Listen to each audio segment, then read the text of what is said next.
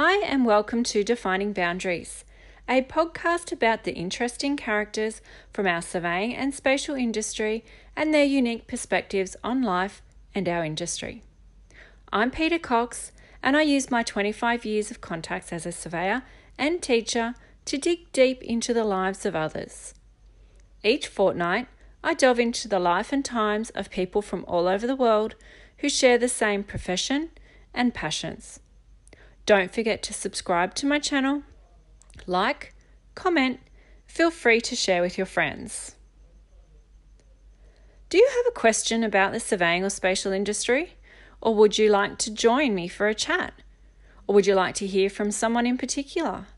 If so, send me a message on LinkedIn or Instagram and we can catch up. Welcome back for part 2 of my chat with Dr. Glenn Campbell from the University of Southern Queensland. Grab your drink, sit back and relax while we finish our chat.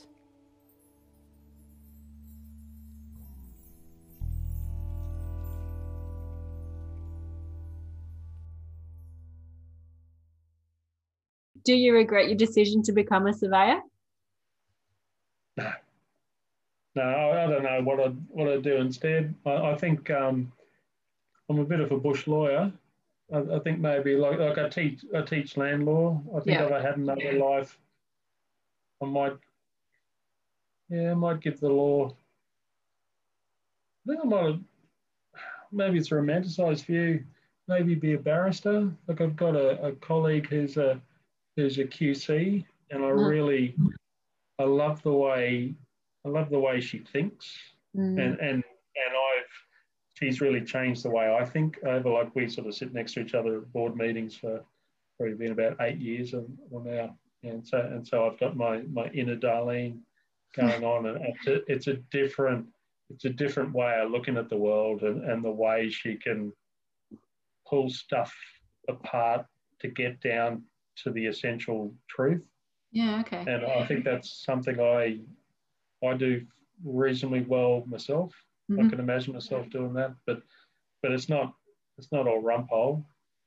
But I could perhaps could have done that. Yeah, but really the surveying thing is, that's why all older surveyors are grumpy, because we get into the gig, because I used to like, going outside. Yeah. But, like, I would never have. I'm now stuck in an office, and there was a period there I was in an office with no window, and I was going to set up a webcam so I could look at it. But like, even when it comes in the uni gig, any excuse for a field trip, like that's the research I do in water quality remote sensing that involves mucking around with boats, and that's that's where you come and find some scientific reason why it's essential to play around on lakes for a while. So there aren't many jobs that do allow you to get out and about, and rural cadastral is great. Just in amongst maybe not the forest, at least where it's clear enough so you can see, but like you're seeing goannas and birds and stuff. So yeah, that's great. I wouldn't want to. We got some students who do lots of high-rise stuff. I'm not sure I would have ever have been like the engineering. Yeah. Yep, they can have that. Yeah. Because everyone's sort of really wound up. Like cadastral surveying, people think they're in a hurry, but they're not, because we know how slowly the whole titling thing grinds along. So yeah, so that's and mine surveying as well.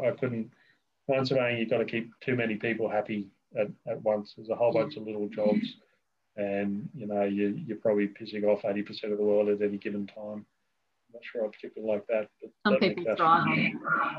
Yeah, and that's what they like. Good luck to them. The excitement and the noise and the big machines, and I don't mind seeing a blast periodically, but I couldn't do it full time. But yeah, I'd be a surveyor again if I had to. I think the curious thing though is, even though I did nothing with it, I'll do the physics degree again, because that really, like, when I noticed I was different when I came to surveying, because of the discipline of doing the maths and physics, there's a way of splitting open the world in which that primary scientific training gives you, that I've continued to apply that to all parts of my life, being surveying or people or all the rest. There's a great discipline in that thinking, which has made me a different sort of surveyor, and that's where I noticed I was different from the other guys I was at. Yeah, right. So it's always unfortunate when we have. At the moment, we've got a federal government that just looks at education just as a utility thing, as job training. I think you miss out on what people could be, and you see the fact that odd people end up in odd places because they've got a different sort of head, and then you go and look at, well, where did that head come from? Yeah. It is about doing something hard. There's a discipline in it, which is why I always like mathematics. About, like, had a maths teacher at school. Sorry, one second. You really are a surveyor. Why is that? I like mathematics. But it's less so. Like our students, like, you don't need to be as numerate as you did in the past, because the machines are doing a whole bunch of thinking. Yeah. And I find students like I'm probably out on the distribution maths wise, but they're not they don't have a feel for what's going on. And I think it must be a bit harder to know, but I don't see. One of the queer things when we did some stuff a while back about asked our students who had enrolled what they'd studied at school to get an idea of, because everyone goes, oh, well, you got to go interact with the geography teachers and blah, blah, blah, blah, blah, blah. When you actually looked at the data, there was a much stronger correlation between doing PE at school and studying surveying than it was to do geography and come to study surveying. Wow. What's that indoors outdoors thing? And you look at a room full of young surveyors and students, they're all kind of sporty, sort of buffy, men and women. There's some who are there in the glasses and kind of, might read fantasy fiction on the weekend, but by and large they tend to be outdoorsy, which are driven to, physics was another strong indicator of I guess that's the maths bit, physics and PE, and geography was not a huge precursor. And partly when you look at, say, Queensland at the time, 800 students would do geography, and 7,500 would do physics. So if you're going to go recruiting potential students to surveying, you're better off interacting with the physics, the Physics Teachers Association than the geography. But it's one of those weird things that no amount of data changes people's minds about what to do. Yeah. Because we did a bunch of stuff with trying to grow the amount of students, and we went and got some data, and it ended up being counterintuitive, and they just ploughed on regardless and went. Because one of the things it indicated was that actually, school teachers have very little influence on course selection from students. Yeah. The teacher's opinions is very, very limited. Okay. But you can hook into the teachers, and so people seem to concentrate on talking to teachers, and you go, well, okay, yeah, you can achieve something there, but it's unlikely to be effective in what you do. I'd rather fail at trying to do what we should do than succeed at doing something that we don't want to do. Yeah. That's kind of, like a philosophy about arguments about counting CPD points and stuff. It's really easy to count the PD points, but what you're actually interested in is not whether someone showed up, it's what they learned and how they applied what they learned in their workplace, and that's really, really hard to measure. Yeah. So it's really easy to measure CPD points, so we do in many jurisdictions. It's hard to measure what people are doing day to day, so we avoid that. I'd rather fail to measure what I'm really interested in than to measure really accurately what I'm not. And so that's part of the view north of the border about how an annual registration works. Yeah, okay. Moving on. Moving on. Not being rude. Moving on. Shutting him up. Go back to my questions. Yeah. No, it's been really, really interesting so far. Going back to your career, who has had the biggest impact on your career? I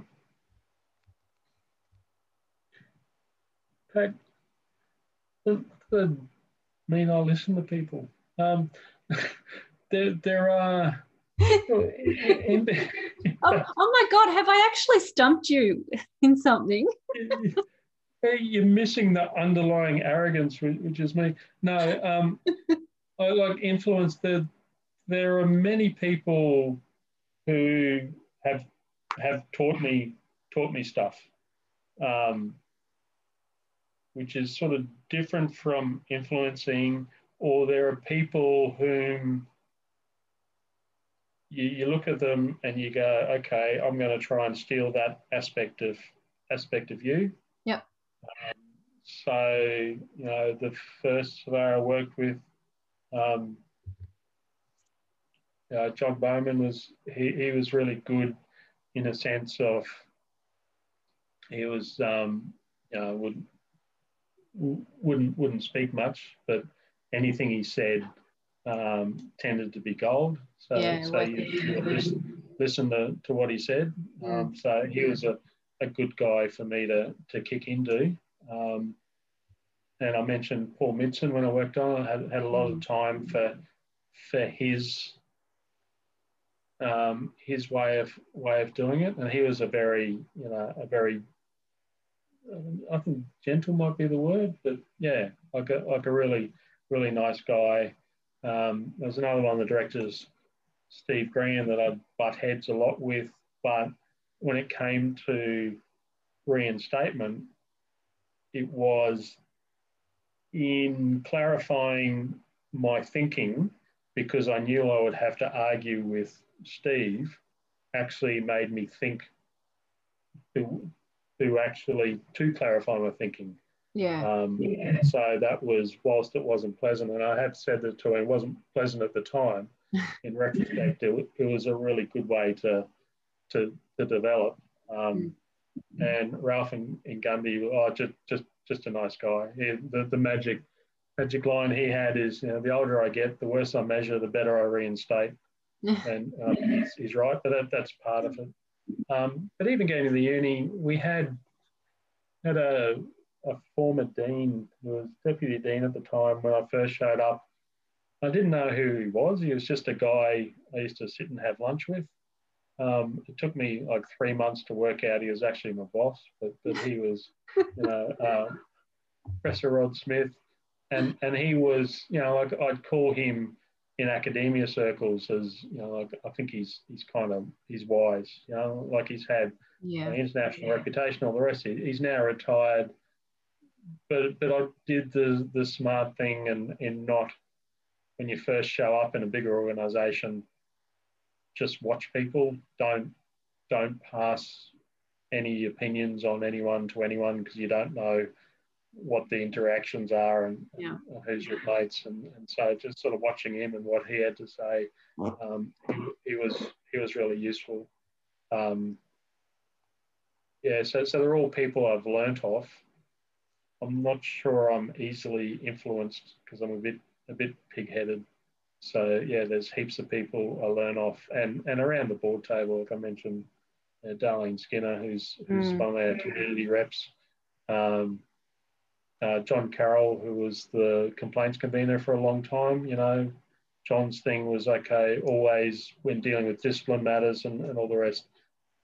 So what's the end game here? Well, what's the likely outcome? So I still sort of channel my inner John Carroll periodically and just think, okay, where are we going with this? Yeah. And so you can pick up bits and pieces from people. Our is now retired Russell Privenar, who was the director of Land Survey here in Queensland for a long time, and also on the board. You know, Russell was one very, very thoughtful, and it was never over till the bald men spoke. You know, he always spoke last in anything, and he would be one who would just listen to everything ticking over in his head and go, righto, have you thought about this?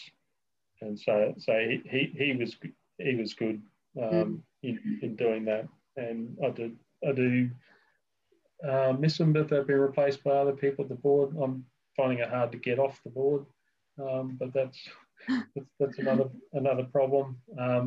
But yeah, like it's a really the board thing's been a great experience over the years for meeting heaps of people within surveying and learning off people, and just seeing how it's always been very, very corporate collegial decision making, in that you have all your arguments and then you resolve, okay, what's the outcome for this? Yep, everyone's on board then. You know, there's never been a case of what you might sometimes in committees about sort of politicking or all the rest. It's this real feeling that, yeah, we're all stuck in it together, trying to do best we can to apply this act. And so that's always rewarding and have a chuckle along the way. But yeah, so heaps of people I learn off. You know, like the only there's a guy, Richard Feynman, who was a physicist, and he was a great communicator, and his Feynman lectures on physics are famous for the science communication thing. I read his autobiography when I was young, and I think his first wife was dying, and he had some problem, and she said to him, "So why do you care what they think?" And that like struck me as a young fella as a really useful insight about there's probably, if I'm really honest, outside my children and my wife, I don't care that much what other people think. Yep. Which is a freeing thing. They might agree with me, they might disagree with me, but I've never shaped what I say on the basis of I want to comply with. Like, I'm quite contrarian in most things, and that might come from an outrageous ego and arrogance, which would be another excuse for it. But I think a lot of it is going, okay, in the end, you got to live with yourself, and it's more important to say what you think is true than it is to say what you think is popular. Yeah, that's got me into a lot of trouble. Well, yeah, putting people aside because I actually say it as it is, or yeah, not. Yeah, I'm telling you what you need to know, not what you want to hear. Paul Keating's got that. He's got a great line, something along, you know, the measure of a person by their enemies. You know, you evaluate the person by who their enemies are. And I do like that idea because there are some genuine, and I know some genuinely lovely people around, but like, it'd be terrible to get through a whole professional life without any enemies. You feel as if you'd never. That sounds.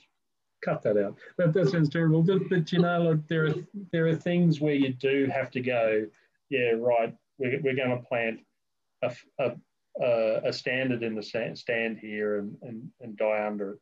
So it's picking your battles. And there no doubt there are people, when my time comes to go, probably won't pop into my funeral, and I'm fairly comfortable with that, as opposed to there's a greater body of people in which I think, we will be there. Just to make sure I'm dead, mainly. Oh, what's the best work advice you've ever heard? Best work advice, or leaving out Feynman, and I read that. That one, which is in your professional life, 80% of your worst problems will talk back to you. I think that's a good one, that there's no technical problem as bad as a person. Yeah. God, that's so true. Yeah, and that's work advice. I think one is I hand out. Best advice I ever got about raising children was never take advice from anyone whose youngest child is more than 2 years old. And that's the only piece of advice I ever hand out. And that's dead right, because you forget so much, even between our children. You just forget how the whole thing works. So that's not really work advice. Just... You've thrown a few out there. But it's kind of going, you can never know too much. I think in work, like I actually got a message from a student who finished doing my land law, who's from today. He's an exercise physiologist, and he's just finishing his surveying degree, and so he's got to practice with his wife, and they're having a audit from the NDIS today. And he sent me a note going, the land law of work, because the auditor had never done an audit where the person she was talking to was able to quote the legislation back to her. She said, obviously you made an impact, because I'd read all the legislation beforehand and was able to correct her on some things, and so that helped in the audit. I think you can never know too much, and you do, like, I get a frustration with, like, I do a whole bunch of the final interviews and assessments, people coming for registration, and they might do something, and they're doing a control, adjusting GNSS control, and they've got TBC or Leica or whatever, and you just pick at random, so why did you put this number in? And the good people tell you. The poor people go, we always use that, or that's the default. Never any computer program never accept the defaults. They go find out what they all mean and what they're doing, and you'll probably end up using the default, but you do it in, do the investigation. Lots of people sort of sleepwalk kind of through life, and don't kind of, like I was being a bit facetious when you did the intro bit about pulling stuff apart as a kid, not quite so good putting it back together. But I've always wanted to know why. Yeah. And I found people, and it's probably all those people I mentioned when you asked about influencers. What was good about them is they're happy for you to ask them questions, but they would go, it's this because this, and then you can go and look it up. Won't just go, no, you've just got to do this. So it'll explain why you've got to do it, and where in the regulation or why we do it. They have the knowledge about why they're doing stuff. My wife says that she ended up going out with me. She was the first man she'd ever met who said he didn't know.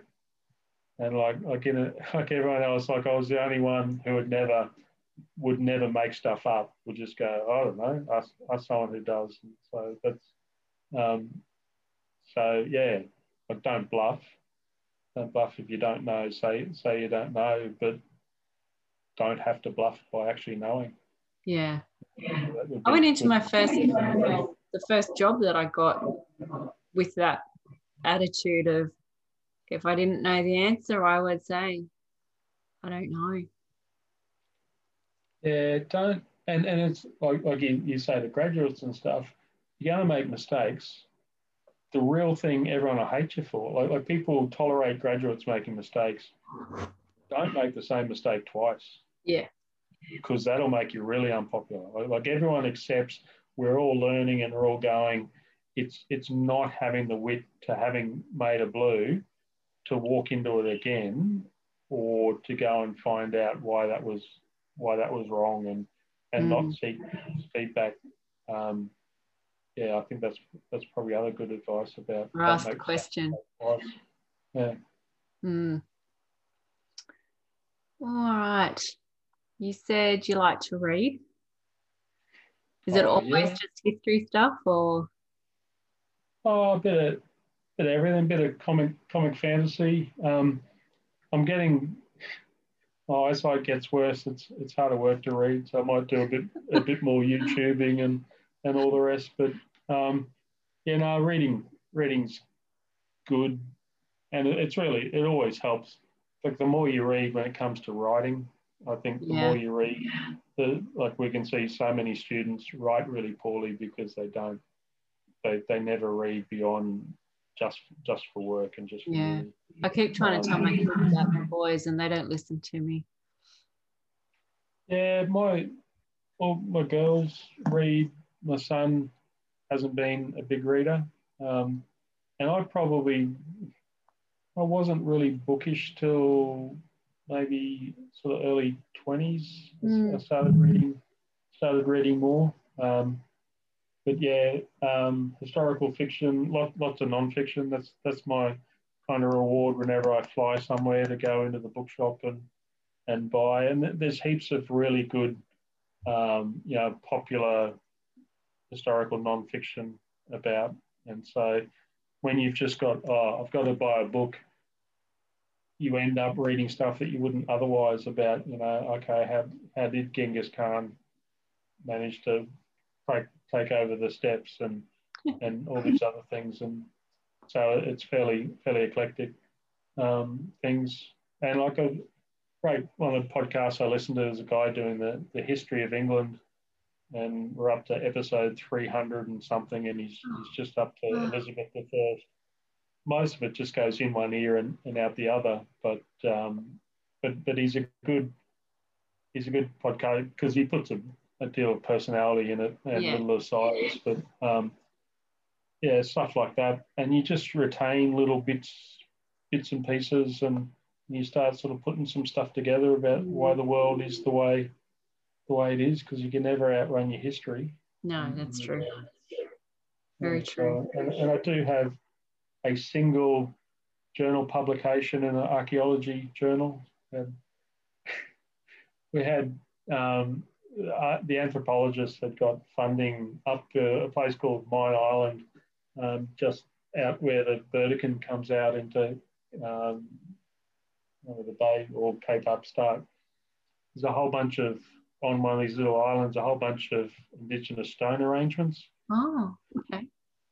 No one kind of knows what their purpose were anymore, because the people who have now got native title of the area, the Indigenous people around there had been removed to sort of Palm Island back in the day, and everyone had come from a whole bunch of familial groups and sort of intermarried, and they lost the connection. So the title holders were working with the anthropologists to try and work out what the purpose. It was clearly ceremony, because it's on this island, and it's a small island. It's got no fresh water sources, very very little food. So people were going there just for ceremony, and they have, some people have suggested they're fish traps, but they're not, because what's really curious is they they finish at the highest tide. Like you can pick where the tide is. You don't have the stones anymore. So me and a couple of students spent a week up there with the GPS. I think we located 10,000 stones or something, because part of the problem is there's all these intricate patterns, and then people will rock up and go, "Oh, great!" Pick them all up and spell out Dave was here on the. Oh no. So we map them all so the Indigenous rangers can go and put them back in the same spot. Wow, that would have been really cool to go and do. Yeah, it was interesting, and talking to what I was struck by in that outing is, and I had the same with some of the Indigenous guys who used to live around Gundy. You'd have a chat about, in some circumstances, while people are generally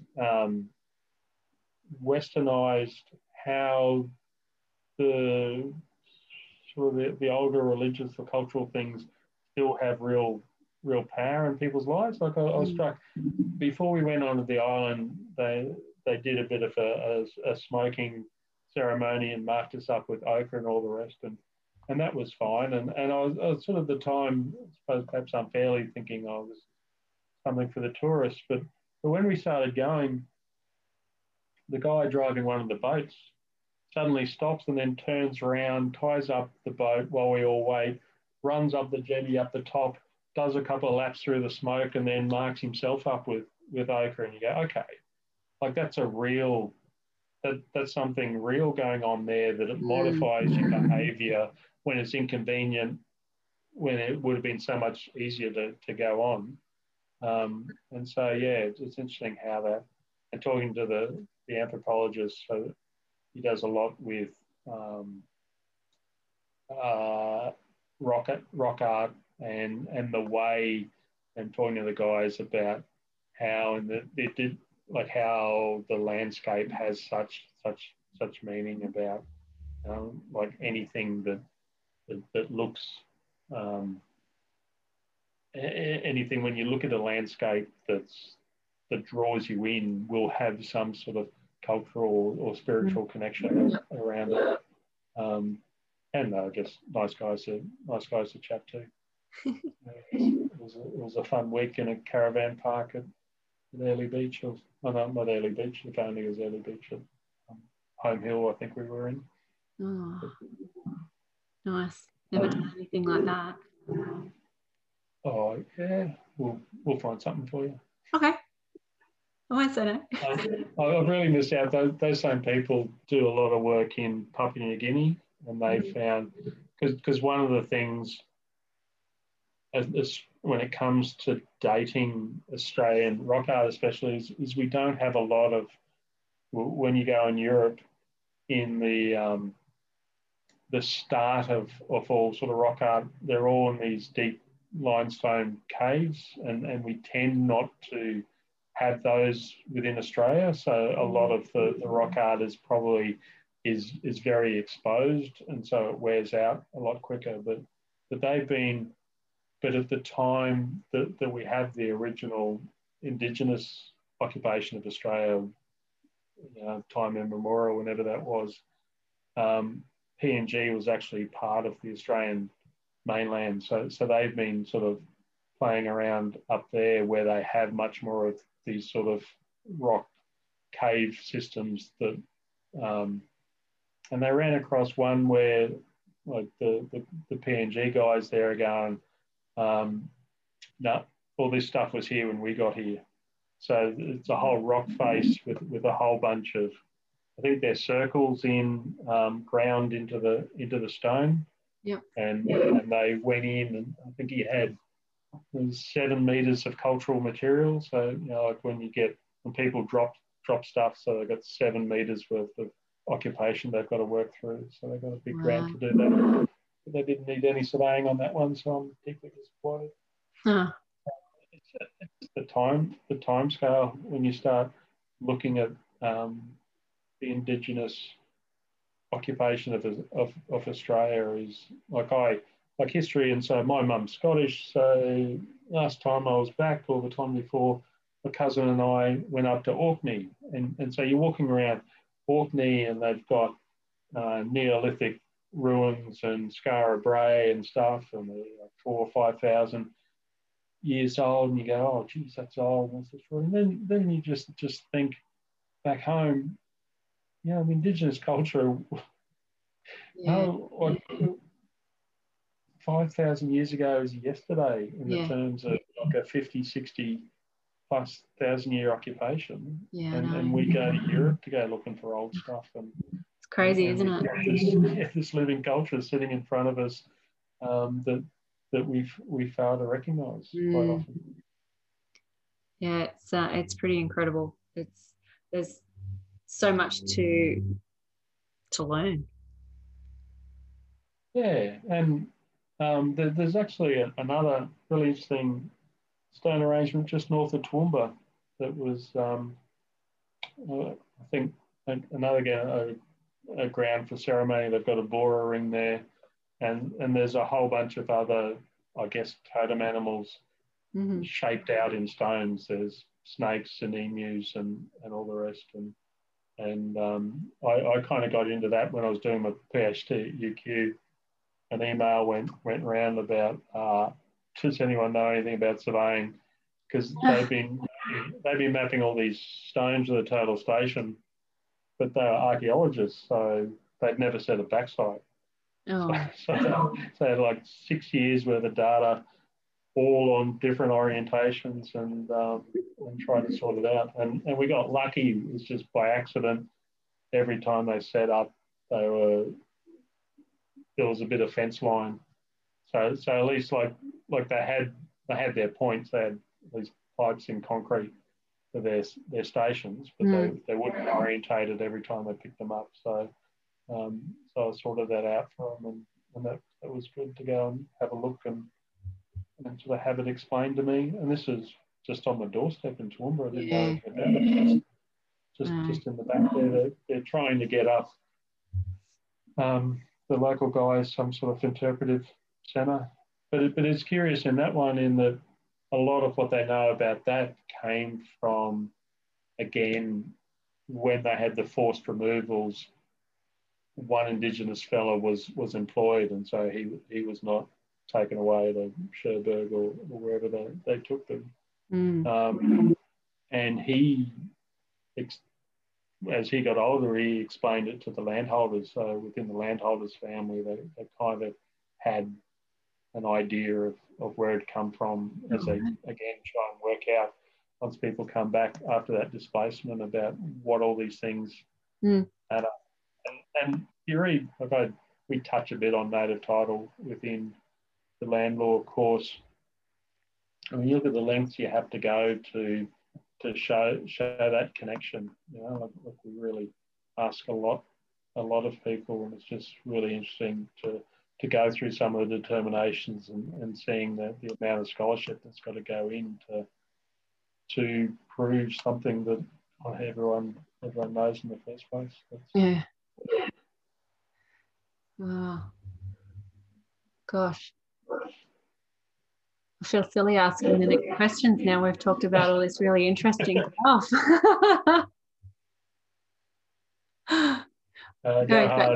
Going back to selfish questions. No. I was going to. That's the bit about, if I hadn't been a surveyor, I wouldn't have had those experiences.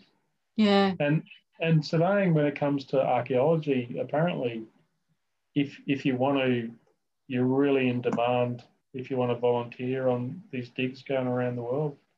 You know, like you don't charge them, but they'll keep you, and you'll go for a few weeks and see something, because they need people with those kind of skills. It's probably a down and nowadays that measurement's getting easier and easier. So maybe there's less of a need, but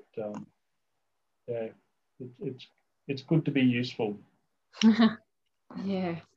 Yeah, like rather than being a tourist, when you're actually part of something like that, you know, it just takes time, and you have conversations sort of sideways with people, or over a beer in the evening, that you wouldn't have no matter any number of, you know, tourist trips or other stuff, or books you'd read.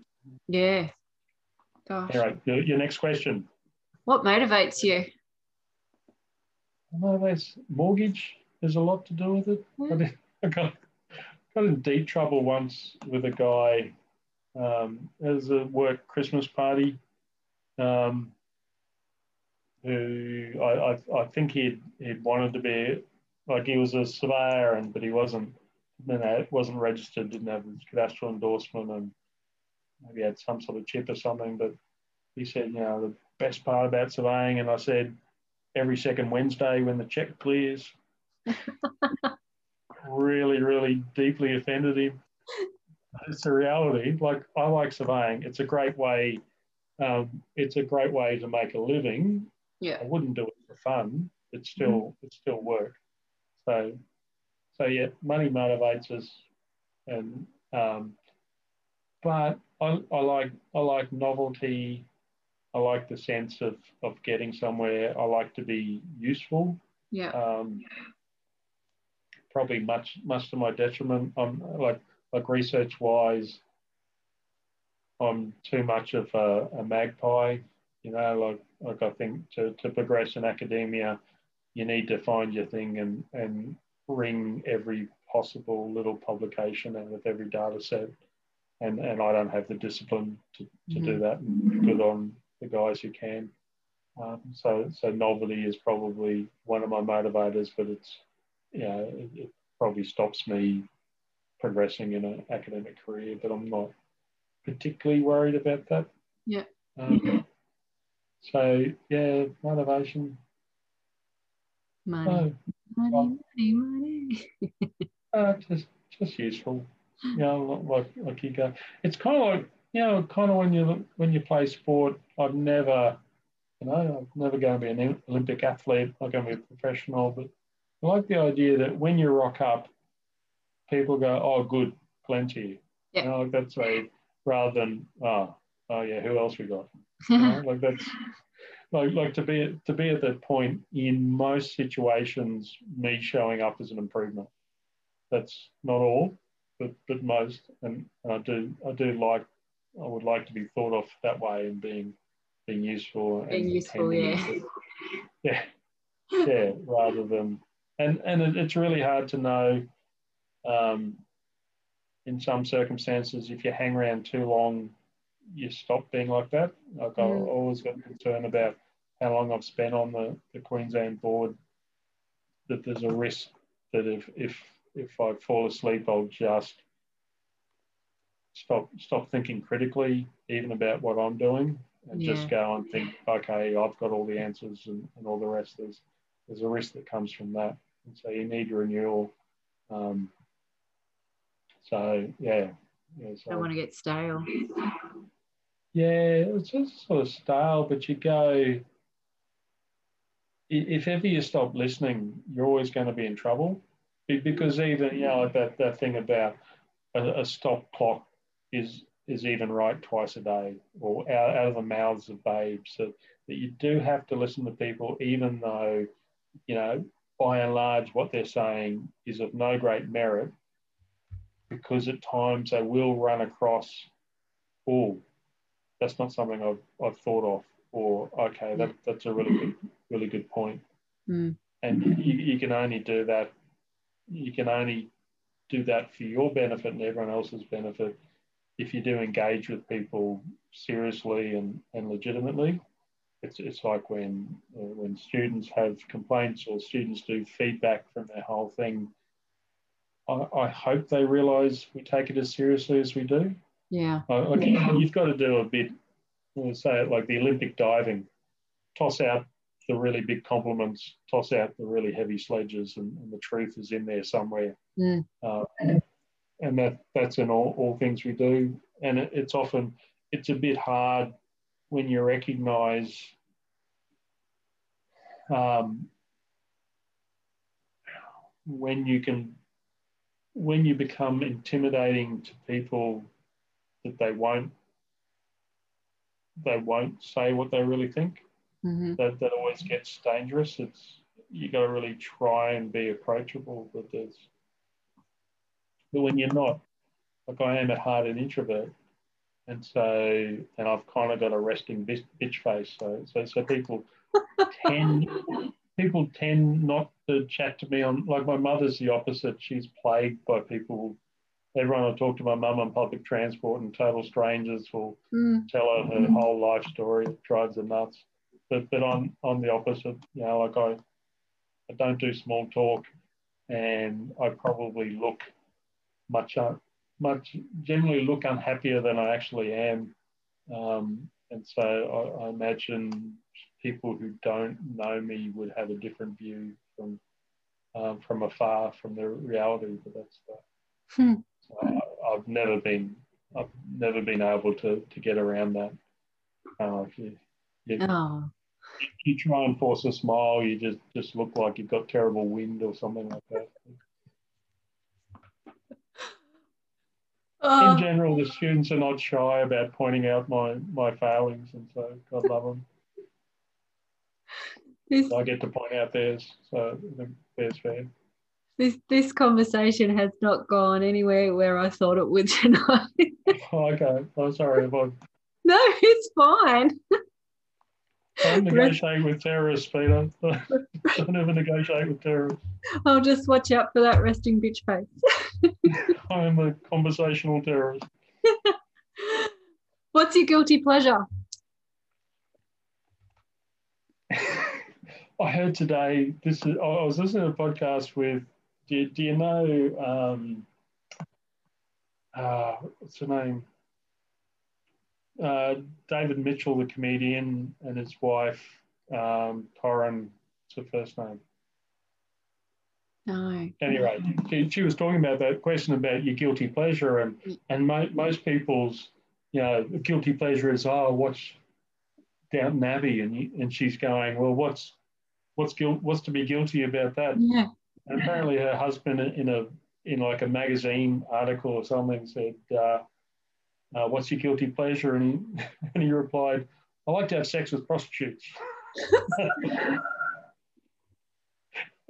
You can just imagine their face just to throw a bomb like that. Sorry, that was just, I was out doing some exercise this afternoon, and that was on the podcast.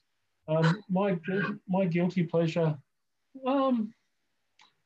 guilty pleasure would mean, like, it's hard to be a Catholic without dealing with guilt a bit. Don't know. I'm sure I must have them. Being a Catholic, yes, there must be something in there. No, I don't. I used to love drafting plans. That's probably not something to be guilty about, but I used to like turning my chicken scroll, because I had terrible handwriting, into CAD drafting. There was always pleasure in that. I used to collect antique maps until I started collecting children, but there's probably nothing guilty about that. How many children do you have? 4. No, that's not too bad. Oh, we had a fifth die at a late stage, so yeah, that's. Oh, I'm sorry about that. You're getting cold. I was just wondering about dinner, I think. My wife. A bit late. Yeah. So antique maps. I'd love to have bought the ones I should have when I was younger, because of what they're worth now. But I always like maps that look like they've been used. Not the really colourful sort of ones. I like ones with scratching on them or drawing and stuff. I like, kind of like me, not pretty but useful, and the maps are kind of the same. But, it's an expensive hobby, but I've got a few around the place. So that's probably about it. I'm just I'm easily pleased. Yeah. I will have like the same thing for breakfast every day for 10 years, and maybe that's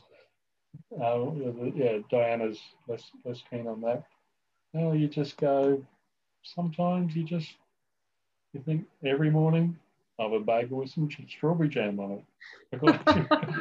All these exotic jams, all the stuff you can get, and no, just give me strawberry jam. You're a simple man. A simple man, yeah. Bagel and strawberry jam. How do you bagels relax? are pretty exotic for Oh, a white bread Australian middle-aged man. Bagels are pretty exotic. not if you have it every day. No. Well, how do I relax? Sleep. Like I've never suffered from insomnia. There's no point in my life I couldn't lie down and have a nap. Like it's a trick. I envy you. Yeah. Well, like mostly the relax is reading, watching and playing sport. I do like to do like to walk a lot. If I can, I'll make a choice to walk somewhere rather than drive. Like don't need to relax a lot because I don't get super wound up maybe. But yeah, like just take it slow. Like I've never been a huge PJ O'Rourke he writes a bit about the humorous always distrust any occupation that involves buying new clothing. And I think that's words to go by. I would hate to be some people you go and every enthusiasm, they bought all the gear and their cupboards are just full of small enthusiasm. And so, yeah, I like to keep it simple. Simple man, I told you. Yeah, simple taste. Simple taste.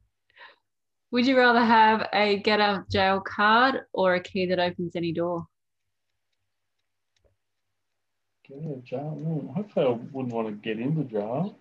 Key that opens every door. Oh, I don't know about that. What's the thing you never... listening at doorways, you never learn anything to your advantage. Like there's sure you'd want to be able to open every door. But yeah, probably a get out of jail because that's hopefully if I was in jail, I would be unjustly accused. You'd be able to talk your way out of it.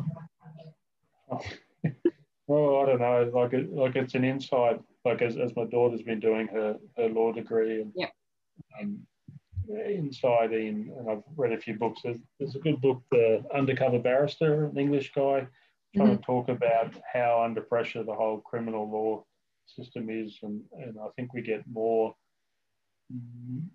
because it's a hard thing they're doing, but just under time and stuff. I think lots of people do end up doing time. Maybe not for the crime they were accused of, maybe for something else they weren't accused of. But it does happen. If you see a puddle on the ground, do you walk around it, jump over it, or jump in it? Depends what shoes I've got on. Know how much Aaron Williams cost? Wouldn't walk through puddles in a pair of RMs. This is my faux country that I've stuck in. They're a really good shoe. Haven't had to tie a shoelace for 20 years. Right, if you got that foot, what would you do? It's taken all the fun, but anyway. Yeah, I'd probably jump over. Oh, okay. Yeah, I think so. If you had a superpower, what would it be? Superpower. Not grey hair.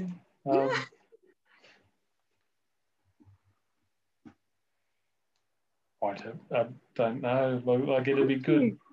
I've stumped you. Yeah, clearly flying. I think it would have to be, wouldn't it? Mm-hmm. Like I'm still a kiddie when it comes to I'll take the window seat. Like all our maybe guilty pleasures. We've got a colleague of mine. I don't know whether I can say his dirty secret in public, but he's a professor in remote sensing and GIS, and he says the truth is I just like the colours. Oh, I like the colours from a classified map.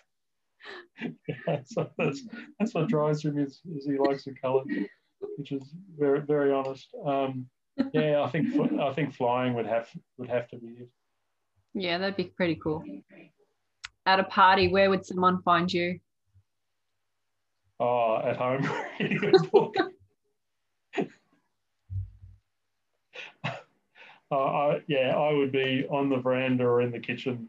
I would certainly not be in the centre of it. Yep. I would be on the edge. I can't do small talk. So I'm liable to get some poor sufferer and end up doing big talk. And it's always good sometimes when some places, well, there has been polite. You can't buy an argument, but like it's good. Like arguing is a useful discipline, and I think myself through discourse and through discussion, and yeah. So, but talking about the weather, no, not me. And certainly a long way from the dancing and the noise. That's what COVID would have been fantastic if we'd had COVID when I was 19. An excuse, nightclubs are all sit down, no dancing. You beauty. You'd be in your element. An ironclad excuse. Would you make the same choices again if you had a do-over? The same choices again? Oh, yeah, by and large. Mm-hmm. I'm married really well. Mm-hmm. Like you do that again. And it's really, like if I hadn't met and married my wife, I would be an entirely different person. Yep. I am the man she made. Yeah, I think you wouldn't do everything again, but you don't know how other stuff would have turned out. And most of my life has been a rolling accident. Like you'd go and look, oh, well, okay, go and do, what's the point in doing your physics degree? You should have go back and did surveying straight out of school. Did surveying straight out of school, I would have been a different surveyor, and I wouldn't have gone into it having 12 months of bashing pegs in and training and all the rest. And yeah, so I think so far so good. Yep. There are some, always some things I probably, if I could have unsaid, that would have made my life easier. But by and large, things are pretty cool. And it doesn't matter anyway, does it really? Oh, in the long run, we're all dead. Yeah. What the economists say. Well, that pretty much sums up the big questions. Not that I think I actually asked many of them. I want to run through a few quick shots with you. So yes, no, hot, cold. Okay. Okay. Oh, righto. So it's just straight off, give me an answer. Coffee or tea? Coffee. Cat or dog? Cat. Sunrise or sunset? I'd like to say sunrise, but probably sunset. Yeah, me too. Summer or winter? Winter. Roller coasters, love or hate them? Truth, indifferent. They make me giggle. It's same with, I went bungee jumping when I was in New Zealand, and just my reaction, it's obviously it's a fear thing or something. I just break into these endless little pointless giggles. It's a funny reaction. Oh, that would be funny to see. 3 items you would take to a desert island. So it's nowadays, okay. I see a Kindle for something to read and a really long extension cord. I guess that's too good. You've got to recharge it.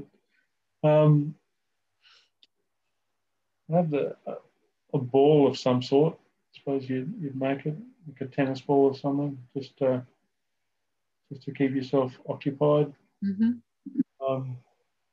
Yeah, that'll do me. Okay. Favorite song?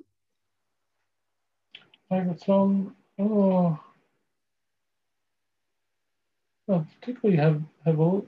Like there's stuff on high rotation on the iPod. What's my rotation? There are guys called Red Gum, which are like an Australian folk from back in the 90s. I like their Only 19 was probably their most famous one. But yeah. they're a really good one, Diamantina Drover, which is about an old guy on a train. And I ran into, by accident, I was in Hungary at a conference, remote sensing conference, and talking to an English guy who said, you know, Nick Cave's playing here tomorrow night. And I went, you're kidding. So he and I and some guy from Belgium, there was a music festival on. So the next night we got a cab out.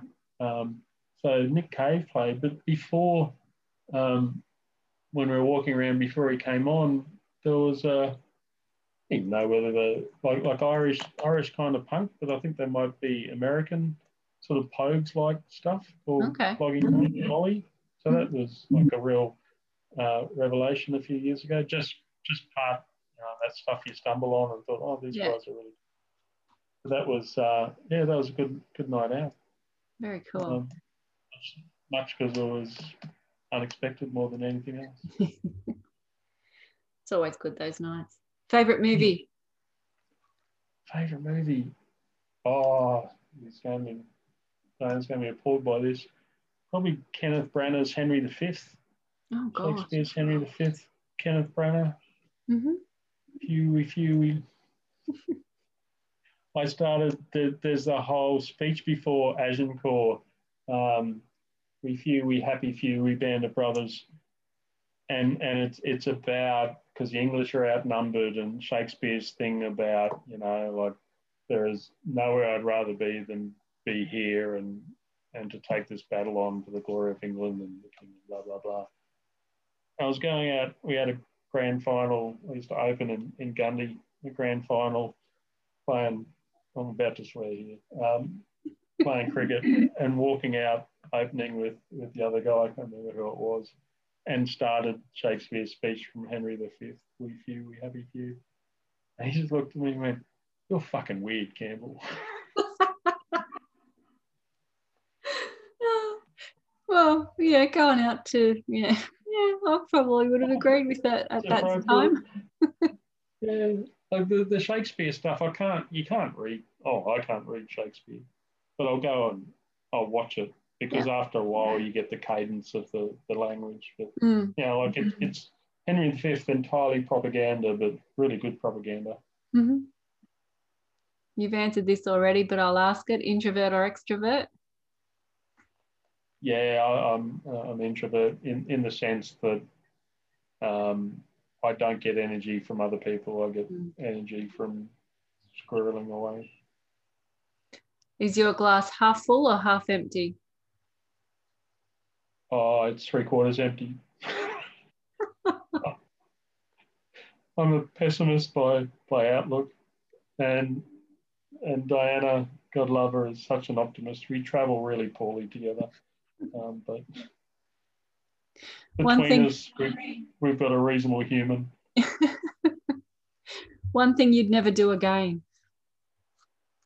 I'd never do again. I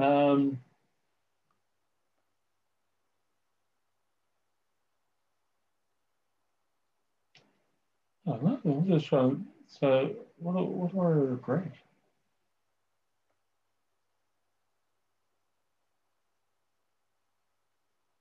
I can't think of anything I wouldn't. That's okay. Yeah. If you had a warning label, what would it be? Oh, Chris had this earlier in the year. I can't remember what it was. Like, don't. But she had a warning label for you. No, we did a similar thing for students to introduce themselves to us for their research project to find a supervisor, and we as potential supervisors did one as well. Mm-hmm. I think I probably said something like, don't tell me you used the defaults. Something like that. Who knows you best? Oh, it'd be my wife, Diana, I think. What was your favourite subject in school? Yeah, it would have been maths or physics, I imagine. Favorite childhood memory? Favorite childhood memory. I like going. So my granddad.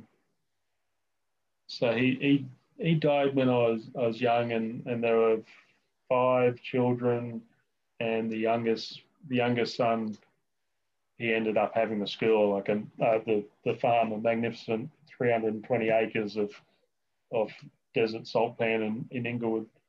So he was a bachelor. So going out, like at Easter, we'd go out to Tom's farm.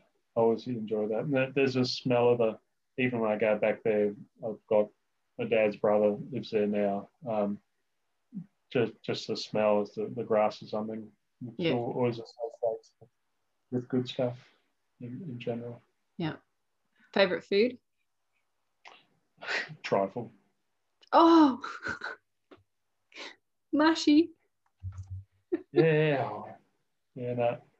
So the last few years for my birthday, my daughter's just they've given up on a birthday cake. They just make a birthday trifle and put candles in it. I just start at one end with a spoon. Favorite drink? Probably, actually, fruit cup cordial. I was about to say beer. No. It's fun when it's really hot. Fruit cup cordial. Pet peeve. Not a sophisticated palate. Yeah. Trifle and cordial. Yeah, that's right. That's a real man. What's your pet peeve? Oh, pet peeve. People who are proud of being ignorant.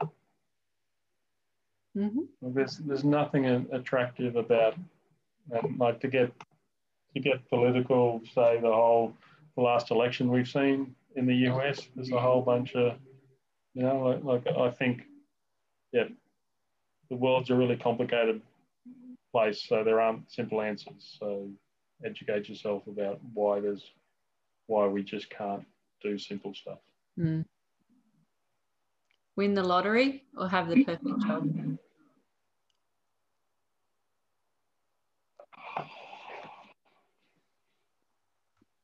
In the lottery, because you can spread it around. One thing like the thing is, there are so many things you'd like the way that you'd like the world to be, but you can't do anything about it because you've got limited resources. And it'd have to be a really big lotto win, wouldn't it? Yeah, it would be. no Div 2 with a supplementary. One of those eye-watering ones. They feed it to you over 30 years. Yeah. Biggest fear? Biggest fear? To be honest, probably dementia.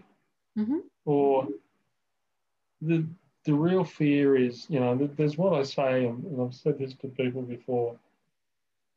I've actually got quite a strong internal censor. So what I think that doesn't come out of my mouth, you've got a rough idea what that's like. So I have this terrible fear that if I get old and start to lose that I'll be nasty to people. Oh yeah. And like I don't think I really am, but like people, people who are rude to waiters and people in shops and stuff, you just go, oh, dude, what a dick. Like especially the way the waiter's likely to be doing your open heart surgery in 15 years' time as you're going through uni. But like the least you can do from people who are doing poorly paid jobs is just be nice to people. And I have a terrible fear that I'll end up in some sort of nursing thing, and I will not be a nice cuddly granddad to the people who are forced to take care of me. Hopefully, I will. Yeah. Favorite sport? Now I've dragged you down. No. Oh, comes and goes. I'm pretty pretty Catholic in taste. So rugby union at different periods. I probably like football, soccer, because I can still play it. I'm not silly enough to try and play contact sports at 52. Yeah. So the fact you can still get around it, and I've always followed the Premier League and stuff, and that's good. And cricket's always a great way in the summer. Much more of a test cricket than a 2020 thing. But yeah, I could do the 2020s, but not the test stuff. Proudest moment. Proudest moment. What, aside from the birth of children and all the rest? Oh, birth of children. Oh yeah, that's an. You've got kids, haven't you, Peter? Yeah, I've got that. Yeah. It's just an extraordinary thing, and like they're a source of both pride because I like them and when they achieve stuff, but often you're really proud of them when they're principled. Like they make, in their age, they make principled decisions, or they do what you think is the right thing rather than the easy thing. Yeah. So it's easy to be proud of their children. So I guess it's in and around there. Dream car? Commodore. No. Yeah, stop making them. I'm not really a car head. They're a means to an end, way of getting somewhere. Favorite color? Probably my mother just would always dress us in blue as kids, so that's probably a habit. So I got a lot of blue. I tend to, I'm not a big pastel dude. Like dark block colours, I guess, would be. Apple or Android? Oh, Apple out of hat. Like once you're stuck in there, it's hard to get out. But I know it's a bit of a toss. But on a scale of 1 to 10, how cool are you? How what? Cool. Cool. I am not cool. It would be terrible to be 52 and care about being cool. Like the definement thing. Why do I care what you think? Yeah. Like when I go and exercise as an overweight 52-year-old man getting around, blowing like there's no oxygen left in the world. You can't be cool doing that, but I don't give a shit. I'm not here to impress you. I'm definitely a 1. What's your star sign? What's my what? Star sign. Star sign. Sorry. Is this turned into Tinder, is it? Yeah. I'm Virgo, I think. Yeah, Virgo, September. Just tells me a lot about people. Anyway. Oh, tells me you're gullible, Peter. That's what it tells me. Oh, no. No. Okay. Anyway, well, I'm done. You're done. Righto. Thank you so much for coming on. I've really enjoyed listening to your stories. No, I have. Don't laugh. I have. Before we go, I know you're not a big social media person, so all I can say is we can find you on LinkedIn. Do you have any causes or anything that you would like to sprout promote on here? I usually put a little thing in there at the end and something about undoing Australia's appalling treatment of refugees, I think would be a good one. Okay. There's some really simple things we could do not to be international dicks, I think. Yeah. If I was to call a cause, that would be, yeah. Awesome. It's a good start. All right. Well, thanks so much, Glenn. I appreciate you coming on tonight. Yeah, that was a quick hour. Enjoy the editing, Peter. It was a lot of fun. Thank you. I hope you enjoyed part 2 with Glenn. Stay tuned next week for another exciting guest. Defining Boundaries with Peter Cox.